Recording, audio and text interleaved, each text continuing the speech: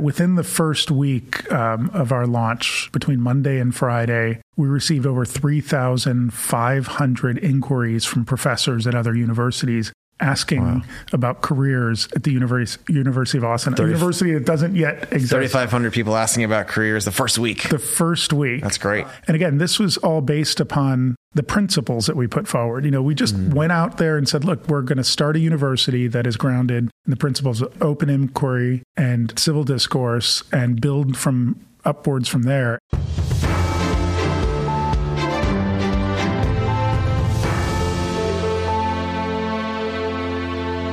Lonsdale, welcome to the American Optimist. I'm excited to have my friend Pano Kanelos here today. Pano is the co-founder and president of the new University of Austin. Welcome, Pano. Thanks, Joe. Great pleasure to be here.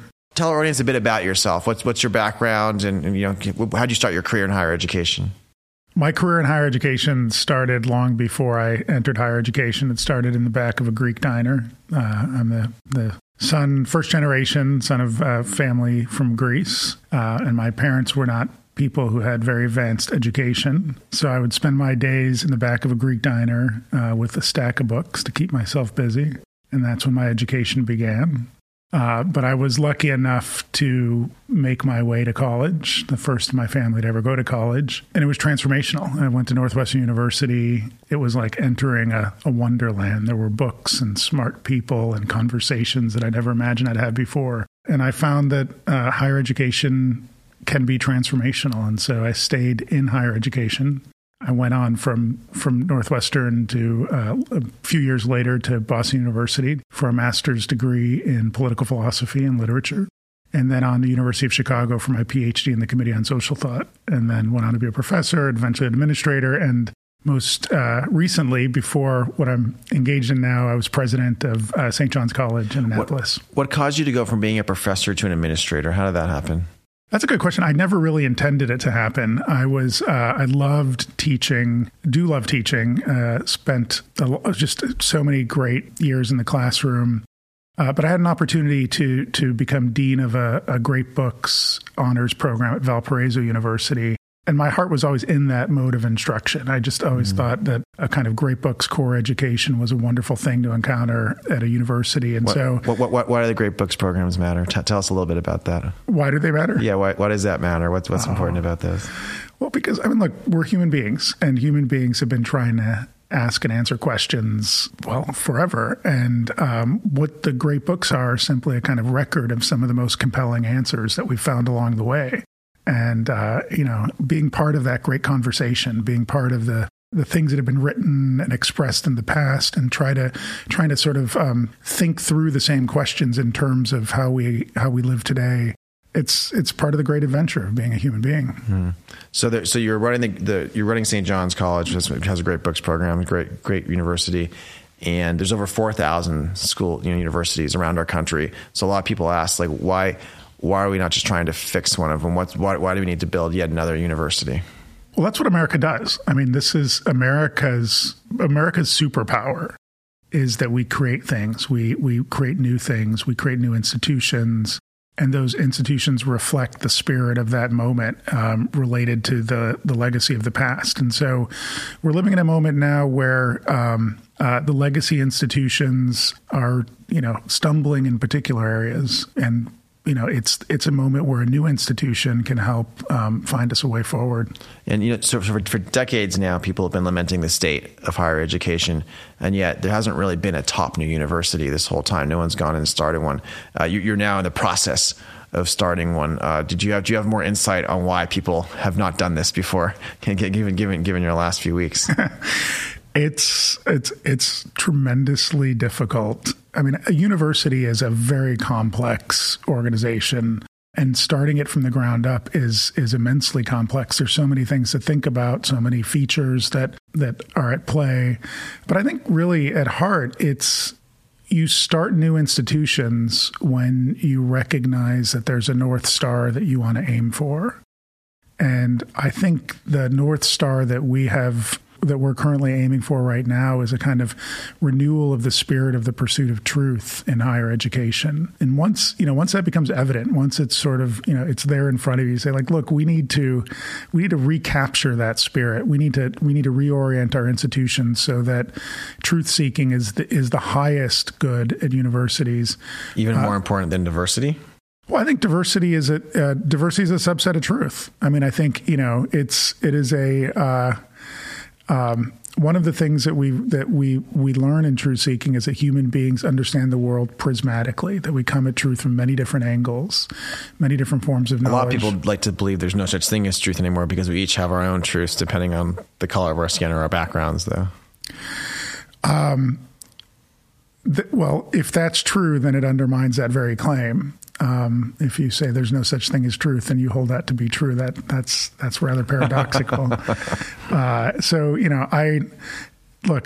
think one of the issues at hand in higher education is that a kind of a radical relativism has begun to pervade our institutions of higher learning. And it's a kind of, there's sort of a paradox at play here. On the one hand, there are those who believe that there is no such thing as truth, that it's our imperative as human beings to sort of impose our will, our own understanding on the world. And that's the greatest good. And we have that strand sort of embedded within higher education. And on the other hand, there's a notion that we've already discovered what's true. There's a single truth. We know what justice is, for example. We should impose it. We should impose it. There's a single truth, and it's now about implementation. And I would say that universities today have a kind of schizophrenia. They believe both of these incompatible things at the same time. Let's go back to the root of some of this. I'm trying to understand it related to other things. And so in economics, you kind of had the Austrians were in the ascent, and then Keynes came along in the late 20s and 30s, and he gave a philosophy the government loved because it justified government spending lots of money. And so he became really popular because they wanted to spend lots of money. I wonder if did Keynes cause Keynesianism, or he just expressed this popular thing they wanted to do anyway. And when you go to Foucault after the war, and you get this postmodern kind of nihilist philosophy that says that everything's relative and everything's just, you can't really say what anything really is. There's not really serious truths. And that became really popular in academia, and it spread throughout academia. Was there something about academia that was just really eager and ready for that message? Or was it actually Foucault and other philosophers that created it? Or like how did this happen over the last 50, 60 years? Well, I think intellectuals tend to be, they're predisposed to be countercultural, to be rebels, to sort of see themselves as existing on the fringes of society. Since they want to reject certain things in society. Right. And so, Foucault and the postmodernists were sort of a radical version of this, it's sort of a way to kind of overturn everything that had come before. And so as these ideas are seductive. They're seductive because if you're the kind of intellectual vanguard, you're embedded in university and you've discovered the secret sauce to human history, and the sauce tells you that actually there's no such thing as meaning and everything is empty, and that it's exhilarating to be in that position. And so I think that's a kind of something that many intellectuals are seduced by.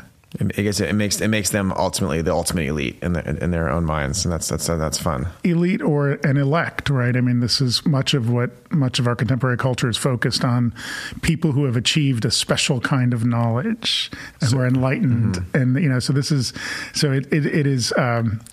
It is very pleasurable if you're dedicated to the life of the mind to think that you are somehow enlightened. So how do we transform university culture, at least within the University of Austin, and how do we have it set an example for other universities for how to reject some of these kind of more poisonous things and have healthier discussions? So I think the core to human beings are not only truth-seeking creatures, we are truth-seeking creatures who seek truth best together. We form communities of conversation.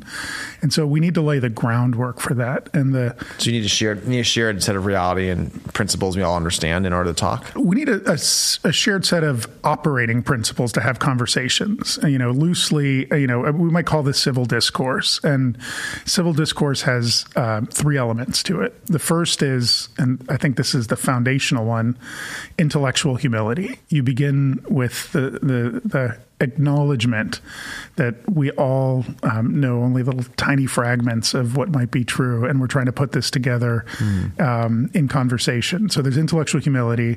The second element is the unbridled commitment to the absolute dignity of all human beings. We're all rational creatures. We all have equal value. Very Judeo-Christian. It is, but not only, but it is indeed. And the third element is a passion for truth. So if you have a passion for truth, you're truth seeking, but you recognize your limitations and you recognize the dignity of everybody that's involved in the conversation, you set the preconditions there for productive dialogue. Well, that makes a lot of sense. Let's talk a little bit about the launch of the university. This is the first one that either of us have been involved in. I think we knew the launch that would make news. Did you expect it to be trending on Twitter and be like a really big national news story as big as it was? Oh, absolutely not. I mean, I thought we'd get some attention, but a nerve was struck. And I think, we're living in a moment right now where education is, a very sensitive topic politically, socially, culturally. And so to launch an educational enterprise at this moment, I mean, in hindsight, it makes sense why this is something that has become a much larger news story than we had intended. But it shows that people are really focused on it and frustrated with the current situation. It shows that they're frustrated. It shows they're focused. And it shows that we're at a moment where people are looking for problems to be solved. Tell me a bit about the reaction quantitatively. The first week, there were professors emailing students, supporters. Like, what's been the response?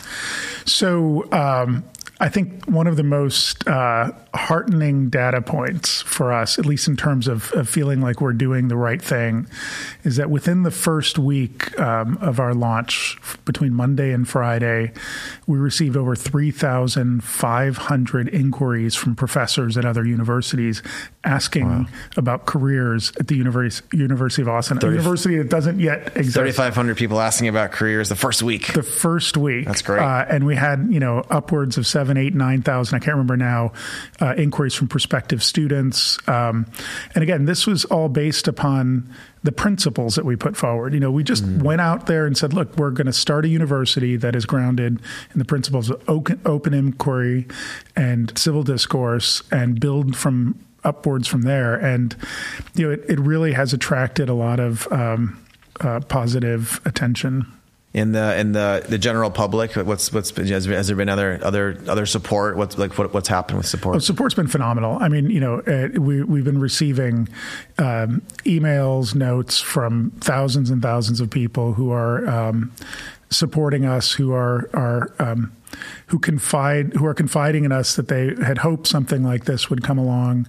The media attention has been overwhelming. I never expected that I'd have to wake up at 4 a.m. because I got a ping on my phone, and I'd have to use Google Translate to see what people were saying in Italy about us in the newspapers. The Europeans were actually pretty positive. It sounds like overall in general, not as much snark as some of the East Coast papers. No. There's been criticism, but I would say most of the criticism that's come out there has been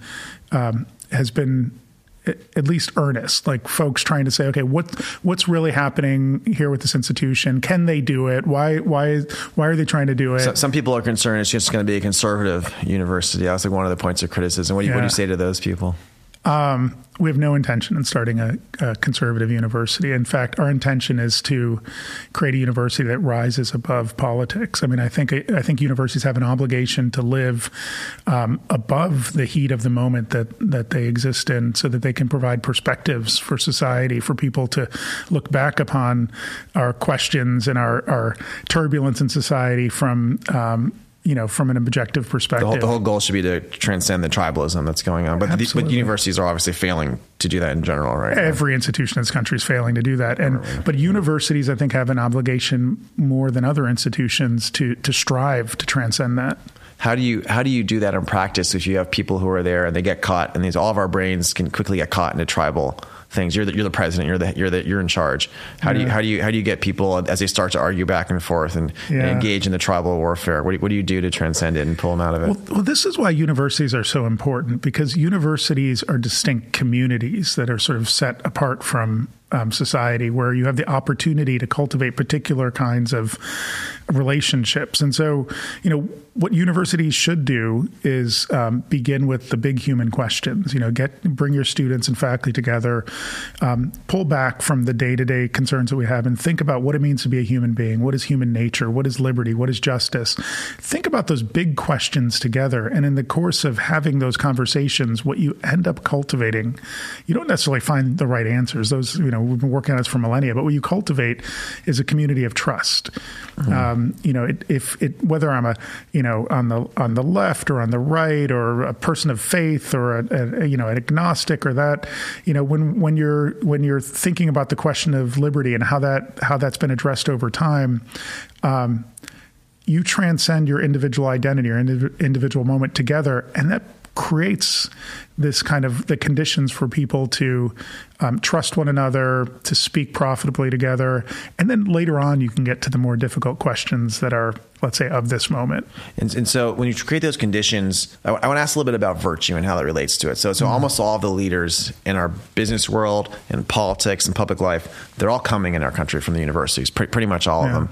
And you mentioned justice earlier. There's the 4 classical virtues, right? Justice, temperance, wisdom, and courage. And I think these are all important. I think courage is, which is Maya Angelou said, you can't have the other ones if you don't have courage, basically, right? That was the theme of a lot of hers and a lot of other people's work.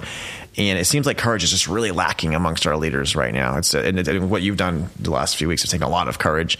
Like how important are virtues to inculcate? Is that something you're supposed to do as a university? Is that something you're supposed to have open conversations? Maybe these virtues are good or not? How do these tie into this? I mean, I do think the formation of character is a central, should be a central priority of universities. However you categorize these things, and I think courage is essential. One of the things that we are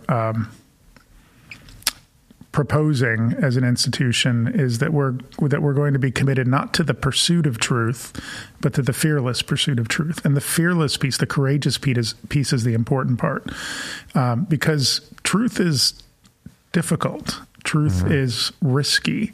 Truth is on the fringes. Truth is heterodox. It's outside what's normative.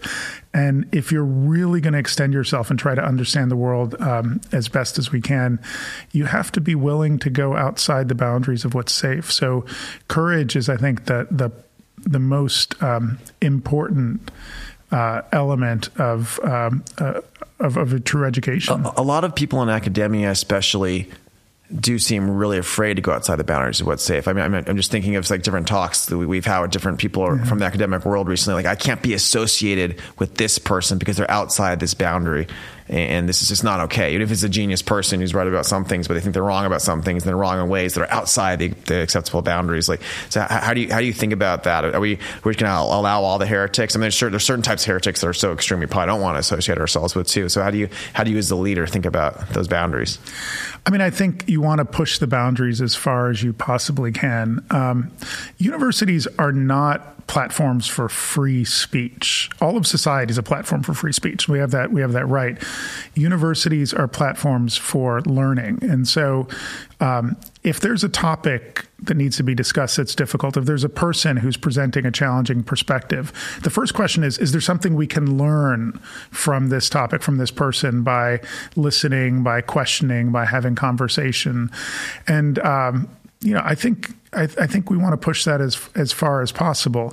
Now, I mean, there are, I think, pretty clear lines that you can draw. I mean, if a person, let's say, has transgressive opinions and has actually put some of those opinions into action, has actually causing harm to other people, then that person is not engaged in the kind of civil discourse that we stand for. Even without causing harm, you could have some opinions that are so morally abhorrent potentially that they might not fit. And how do we make those judgments? I mean, I think we make them collectively. I mean, I think we have conversations in advance as a community about where those boundaries are. And sometimes talking about the morally abhorrent opinions suffices, and in the case of, as opposed to having somebody actually come and express them directly. Yep. No, it's interesting to me because I look at the history of universities, and obviously I'm Jewish through my mother's side, And there were 30 years of academics working on eugenics, and it was pretty universal within the universities. And there were these letters they wrote to Hitler thanking him for putting into work 30 years of their work that they'd worked on. Mm-hmm. And a lot of these academics, of course, at the time were funded by the Rockefeller Foundation, which was the forward-thinking right thing to do, and to do these eugenics stuff that Hitler embraced. And it's amazing how they were just all agreed in academia, but a lot of them was the right way to think. Yeah. And it didn't turn out to be this horrible, horrible thing. And so I mean, are there other mistakes being made like that today? And anyway, you shouldn't compare anything to Hitler, but I mean, are there just groupthink mistakes, and is that something just endemic to academia and to humanity? Yeah. And how do we push back on that?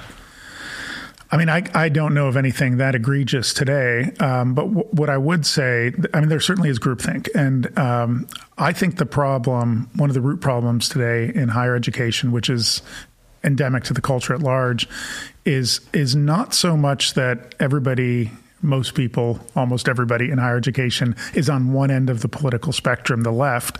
It's the political asymmetry itself.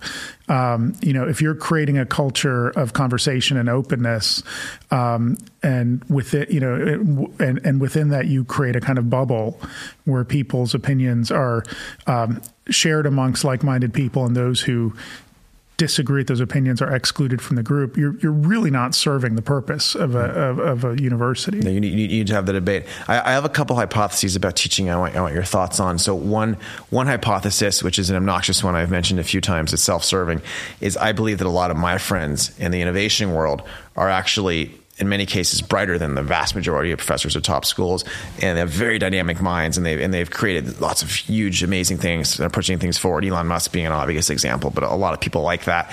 And I in another age, like Peter Thiel would probably be a professor at a university. He's a great intellect. He's very thoughtful. He's a philosopher on these things, but he actually finds greater self-actualization building businesses and investing and figuring out the future of the world, impacting it that way.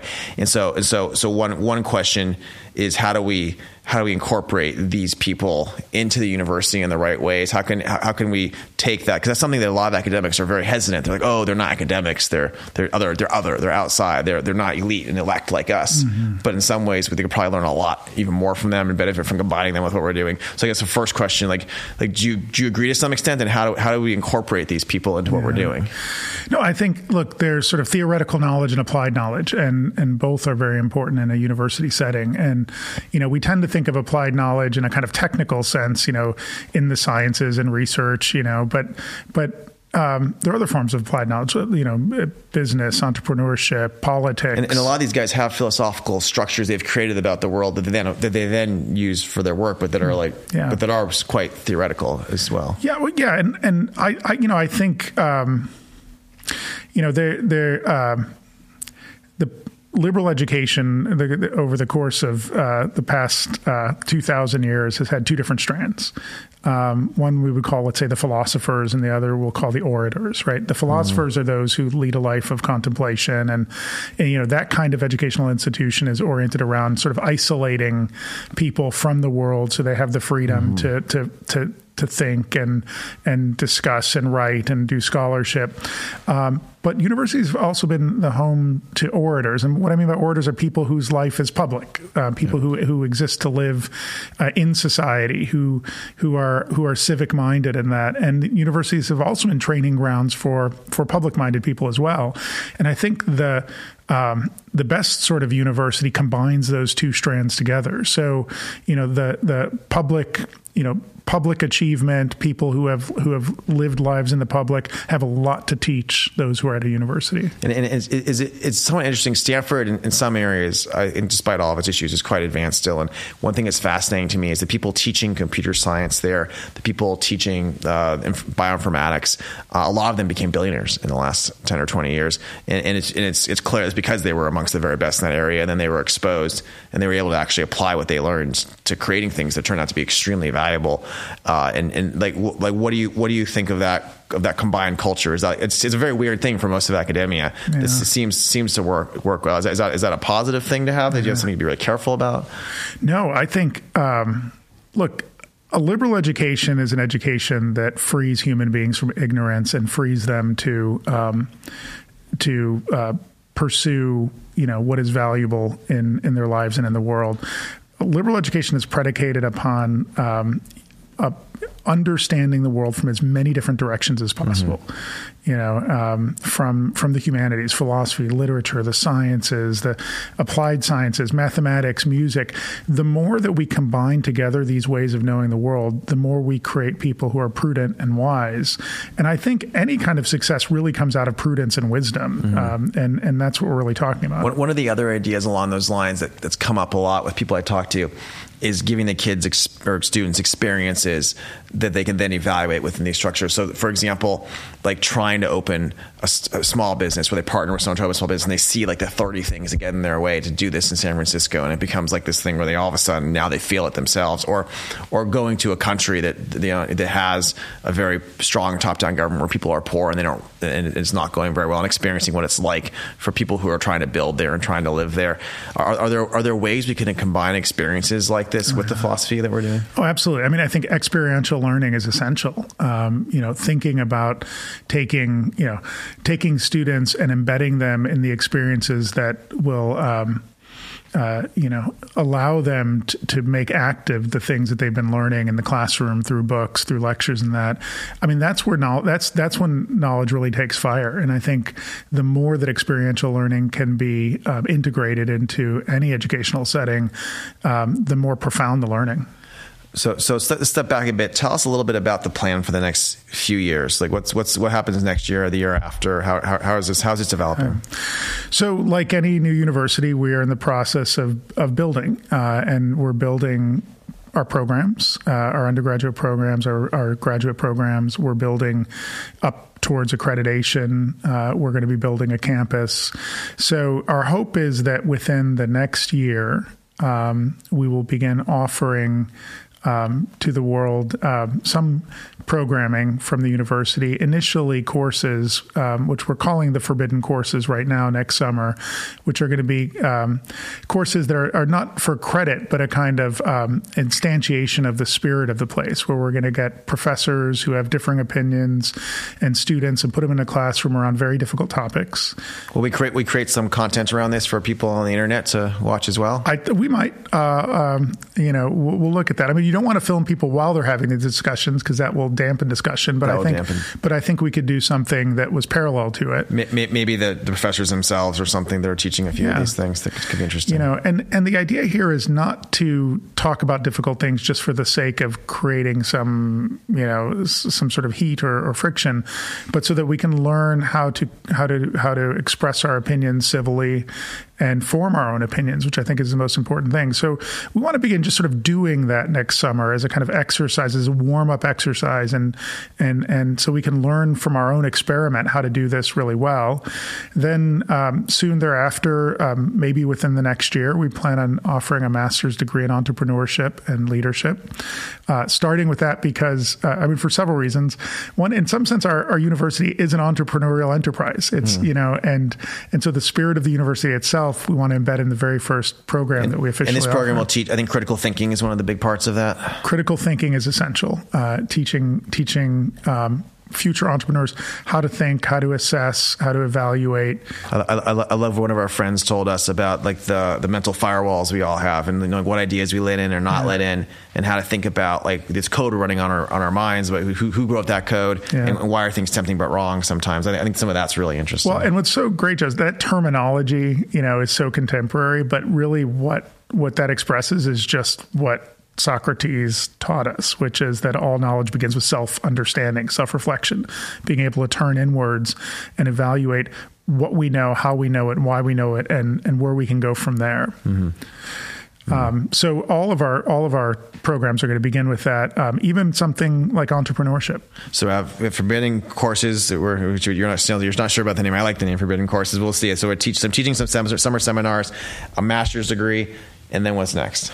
So the following year, I think we're going to extend out to a couple other master's degrees. We're looking at degrees in politics, and then maybe a program in education and public service. So really jumping right into the middle of this tribal area of politics, despite the fact that we're avoiding tribalism. Well, I think I think the idea there is to study politics in order to transcend politics. Will it be policy as well then, or how do you see that? I mean, I think so. I mean, policy is politics in action, and so again, it goes the theoretical versus the applied. In my work, at Cicero Institute, we figure out solutions that are good policy solutions, and then we figure out how to get them passed. Mm-hmm. And in my work, the two are somewhat separate sometimes. Like you actually agree on a good solution, but then you see, okay, what's actually possible to get past the special interests and get these people aligned and get these people to like it. And so they're related, but they're separate too sometimes, right? Yeah, and that's the spirit of the institution. Yeah. Sort of merging thinking and doing. Sometimes they're separate, but as you're thinking about those solutions, if they're ultimately not solutions that can be put into action, then they're really not solutions. Mm-hmm. So we got so it's forbidden courses, master's degree, then launch the undergrad. The hope is to get an undergraduate program up and running in 2024, fall of 24, and that's up and running. It just, for clarity's sake, there's no way we can be fully accredited by 2024. But a lot of students aren't going to care as much about that. Yeah, but the accreditation process will be in place by then. So the accreditation process, you'll be going with the process, but then it includes a phase where you have a kind of provisional accreditation or that sort of thing. That every school goes through that phase. So the first phase of offering courses is that run up to being accredited. So, our hope is to launch the first undergraduate courses 2024. And one tough question, I'm curious if you have an answer. What's the best critique leveled so far? Like, what's the best advice or things that people are worried about that you've heard about? Yeah, I think that a recurring critique, which I think we want to take very seriously, is,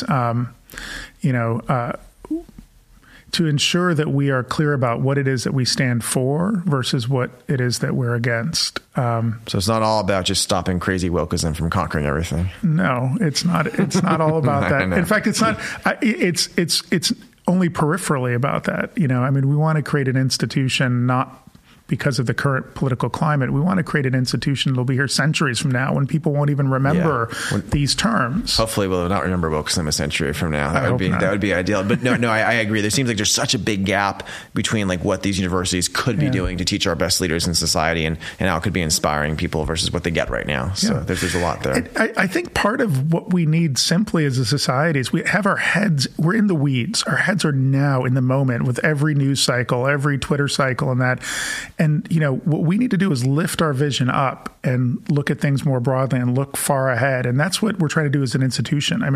We're building for the long term. We're looking ahead, centuries ahead. That may sound audacious, but we wouldn't be doing this if we weren't thinking that audaciously. And where can folks go to learn more and keep abreast of what's going on here? We have a website, uaustin.org. I guess they can give us their email and you're going to tell them what's happening. Send us an email. We got lots of little awesome buttons you can click on there for various sorts of information. And we do encourage faculty who are interested in what we're doing to get in touch with us, and also prospective students. This is we're in the process of building something very exciting right now, and we want as many people to be part of this as possible. And so we created this podcast, American Optimist, to kind of push back on a lot of the cynicism that we're seeing today. And, I think this is obviously an extremely optimistic story to be able to build a new university. Like what does it mean for America if we could do this? And tell us again, what really inspired you to do this? Yeah. If we can do this, when we do this, I should say, we will be bringing into the world an institution that's grounded in hope, that we can bring the better angels of our nature to the forefront. We're going to be creating an institution that returns us to a spirit of grace and a spirit of forgiveness. We live in a culture where we're quick to blame and reticent to forgive. We should turn that around. And, then we'll be able to start talking to each other. And when we can start talking to each other, we're going to repair that common culture that's essential to living together in society, to being a sort of liberal democratic nation, to being a thriving society and regime. This is an institution that is optimistic. When was the last time in our society that a project like this was undertaken that succeeded and that had a big impact? The last time that, let's say an elite university was founded, was in the late 19th and early 20th century. There was a kind of a period there where some of the current great universities, Hopkins, Chicago, and the universities of those ilk were started. Maybe and so, Stanford counts too. I'm not sure. Stanford. But there was a moment there where university building was where the entrepreneurial energy in the country was going, where the great business leaders, the great leaders of industry were founding institutions, and I think we're in another moment like that. And I hope we're the first of many institutions like this to be founded. Well, Panno, you're a great leader and entrepreneur and an American optimist. Thank you for joining us today. Thanks so much, Joe. Great to be here today and great to be doing this with you.